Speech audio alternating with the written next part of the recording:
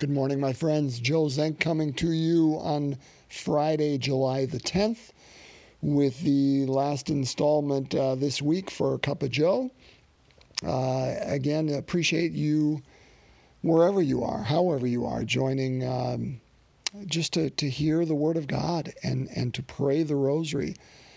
And if anything that I say helps our understanding or our commitment to living that word better today, well, we praise God for that too. But as a wonderful pastor of mine used to say, if you have to choose between falling asleep during the gospel or during the homily, always choose the homily, because the gospel is the word of God. And so, brothers and sisters, just to be here to pray the word of God and to listen to the word of God more, that opens us, and we thank God. I thank God that you are here. So let's conclude this week with a reading from the Gospel of Matthew, sequentially following the same order, of course, that we have been. We continue to be in Matthew chapter 10, verses 16 to 23 today. So for those who would like to follow along, Matthew 10, 16 to 23, let's listen to the Word of God. A reading from the Holy Gospel according to Matthew. Jesus said to his apostles, "Behold, I am sending you like sheep in the midst of wolves. So be shrewd as serpents and simple as doves. But beware of men, for they will hand you over to courts and scourge you in their synagogues, and you will be led before governors and kings for my sake, as a witness before them and the pagans. When they hand you over, do not worry about how you are to speak or what you are to say, for you will be given at that moment what you are to say. For it will not be you who speak, but the Spirit of your Father speaking through you. Brother will hand over brother to death, and the father his child. Children will rise up against parents and have them put to death. You will be hated by all because of my name, but whoever endures to the end will be saved. When they persecute you in one town, flee to another. Amen, I say to you, you will not finish the towns of Israel before the Son of Man comes." The Gospel of the Lord. Praise to you, Lord Jesus Christ. Let's start here, brothers and sisters. Let's talk about how Scripture was written in a certain time to a certain community for a specific purpose. Because this is one of those times that really kind of comes through. Now, I don't want you to hear me and say, oh, then it is dated and is for only that people and only that time. No. That's the wonder of the Word of God. That idea that it has, to use a term that I was taught, prophetic compenetration, that it is true not only for then, but it is true for today too. And that's the double-edged sword of the Word of God, how that is amazing. But truly, Matthew is speaking, and I remember Matthew probably is writing, let's say around the year 80 A.D.,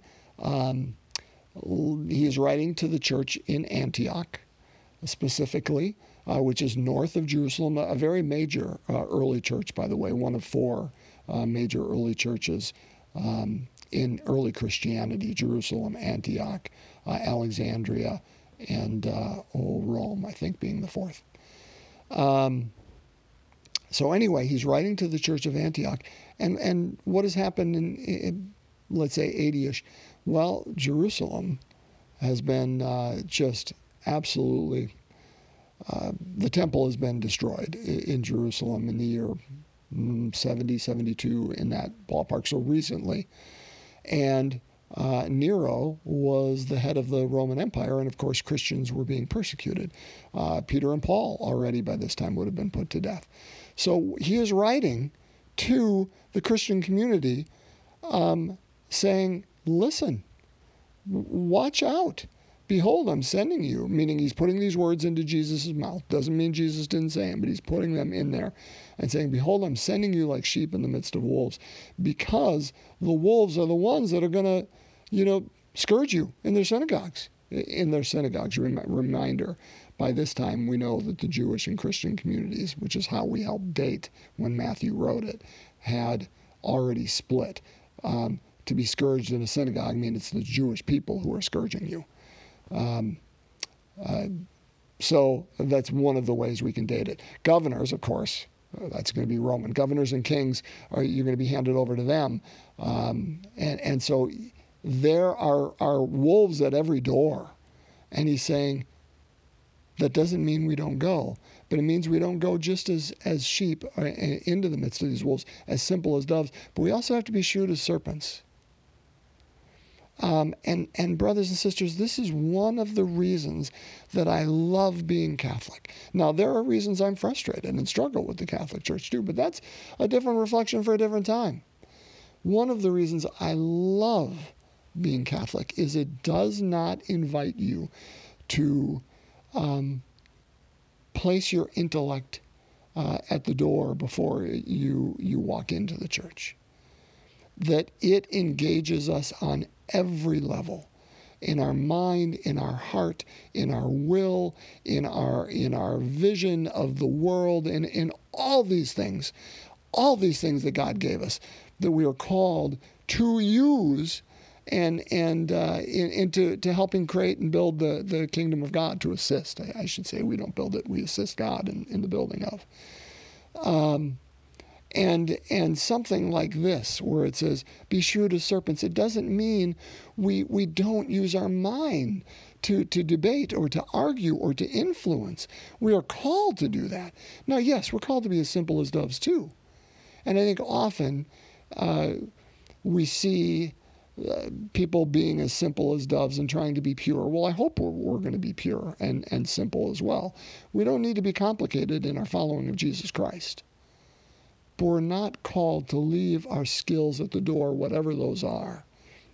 And so we're called to be shrewd too in how we move forward, in the steps we take to advance the kingdom, in the plans we have in order that may be successful. We can't just say, oh, God will do it, let's just move forward. Brothers and sisters, we have to use our mind. We have to be shrewd as serpents, as well as trusting simply, simple as doves, and trusting that God will be there with us. Because when we are handed over, and that, brothers and sisters, I don't see any of us being scourged in synagogues. I think that's a timely part of this gospel that was to a community in a specific time. I didn't see any of us being led before governors and kings. That was to a community in a specific time, place and time.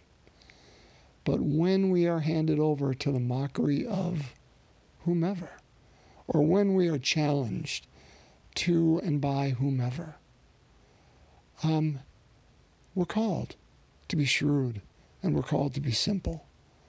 And that's a wonderful balance, because it's both. And also, I love this line, and it challenges the dickens out of me. When you're going to be challenged, when you're going to be mocked, when you're going to be ridiculed, when you're going to be ostracized, when all these things happen, because we take our stands, know this. Don't worry about what you're going to say. It's going to be given to you at that time. For it will not be you who speak, but our Heavenly Father who will speak through you. I always want to have my plans. Again, maybe this is part of me being overly shrewd, that I want to be, planned and say, this is what I'm going to say to them. And I have all these arguments in my mind, is when they say this, I'm going to say this. And then, of course, I get there and I have no idea what they're going to say. And they're never the people in my mind that I build them up to be. And I'm like, okay, those plans are for crap. I just have to trust the moment and trust God to be able to use me in the moment, and not let my fear block him from speaking through me at the moment, or my insecurities stop me. And all those things have happened and can happen, and I'm sure they do with you too. But we have to trust. Brothers and sisters, God can redeem anything. Isn't that wonderful in this gospel? Where he says, you will be led before governors and kings, not because you're being accused. No, you're being led before governors and kings for my sake, as a witness before them and the pagans. Brothers and sisters, no matter what we find ourselves in, what situation at our work, at our homes, in our friendships, in our communities, whatever that looks like. When we are being shrewd and trying to advance the kingdom and help build it with God, be co-builders, and trying at the same time to be simple and pure as doves. And when we get mocked and challenged and all these things, and it hurts, and we feel like, God, how could you let this happen? Remember this. God can use all that. There is nothing God cannot redeem. Nothing. And we only have a little view of that big puzzle, of what that looks like. But we have to trust that God has the bigger view and can use us. We just got to get ourselves out of the way so that God can speak through us. Doesn't mean we won't be afraid. Brothers and sisters, to have courage, of course, is not to not be afraid.